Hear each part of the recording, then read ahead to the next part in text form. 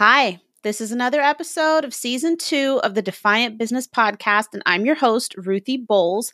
And today we get the joy of speaking with Jennifer McGinley, the CEO of JLM Strategic Communications, once again about public relations.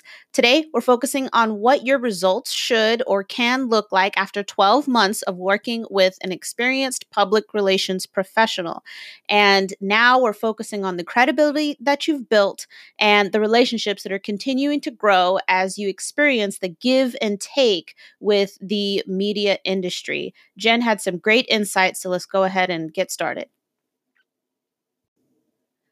All right, Jen. So that sounds like a lot of relationship building, honestly. And I think that's a really key point in terms of talking about public relations with the relationship aspect, because in theory, someone may believe that they can do what it is that you do despite your, many years of experience. Although without that experience, they're not going to do it as well as you can. But in theory, they could try and duplicate it. But one piece that they can't duplicate is going to be those relationships, right? It is. It's all about relationship building, and I know who to go to for whatever I need. And also with the media that I am close with or I have relationships with, they know they can trust me. They know that I'm there in a crisis to help them, and I worked really, really hard, especially in Philadelphia and in the Baltimore area. If they called me, they knew within 30 minutes to an hour, I have a response and I have an expert ready to be interviewed so that the news truck pulls up, security is there. It is a seamless process, and my bosses have always said details, details, details. It is all about efficiency. It's about being just really organized and also preparing my experts ahead of time so that when this happens, good, bad, or ugly, we are set to go, and everything is just plotted out beautifully, and that to me is a dream situation. I mean, I've worked Columbine, I've worked 9/11, I've worked crisis situations, which I enjoy, even though it's a horrible crisis. But I'm good under that kind of pressure because I know what needs to be done, and the media really values efficiency and that credibility level and loyalty as well.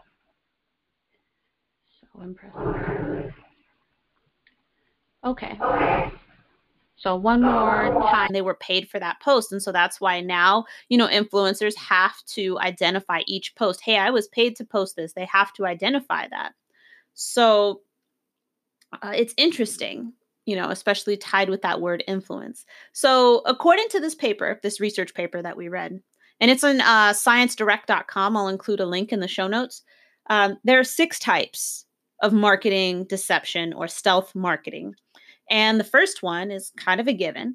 It's the marketer to consumer deception. And that's the premise of the entire movie, Keeping Up with the Joneses. So if you haven't seen this movie before, it's a family but they're not actually a family, and they move into a suburban neighborhood. It's a teenage son, teenage daughter, beautiful woman, wife, and very handsome husband.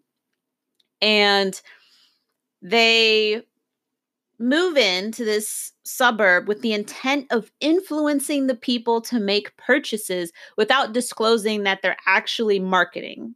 And so the girl, she's trying to get people to buy like makeup and clothes, and the boys like sports and electronics and stuff. And then the husband's like high-end men, look, identified as male luxuries. I'm not saying women can't enjoy a cigar, but typically it's a male thing. And then, of course, the wife, she's like the ringleader. She's in charge of it. And she tries to get the women to buy like high-end luxuries as well, but, clothing and things like that, things for the kitchen and whatnot. So I decided that our task for our project was to determine which type of marketing was the most deceptive or the most harmful. And I decided that marketing or marketer to consumer deception was the most harmful. And the reason why is because as a marketer, I feel I have a professional obligation to be ethical and to be honest and to not have anybody feel like they've got the rug pulled out from under them. So I feel like that's always the most harmful. And no matter what type of marketing it is, the buck stops with the marketer who's paying for it or the marketer who's creating it. So, that's how I feel about it. So, A real life example of this is when Sony hired a marketing company to create a fake fan site to generate buzz for one of their new products, to generate sales. And that for me as a content marketer, I was outright offended when I read about that, because I write content, and the content, yes, like the content is meant to help generate sales, but it's not framed in a dishonest way. Like the content that I write goes up on company websites, and it is meant to help clients or prospective clients or customers make a decision that will make them the most happy. And that is basically my reason for creating content. Like if you get a sale from this, it's because you were the customer or client decided you were the best solution. And that's what our content is meant to do, not in a dishonest way, but in an informative, entertaining way that helps the customer choose you because you are the best choice.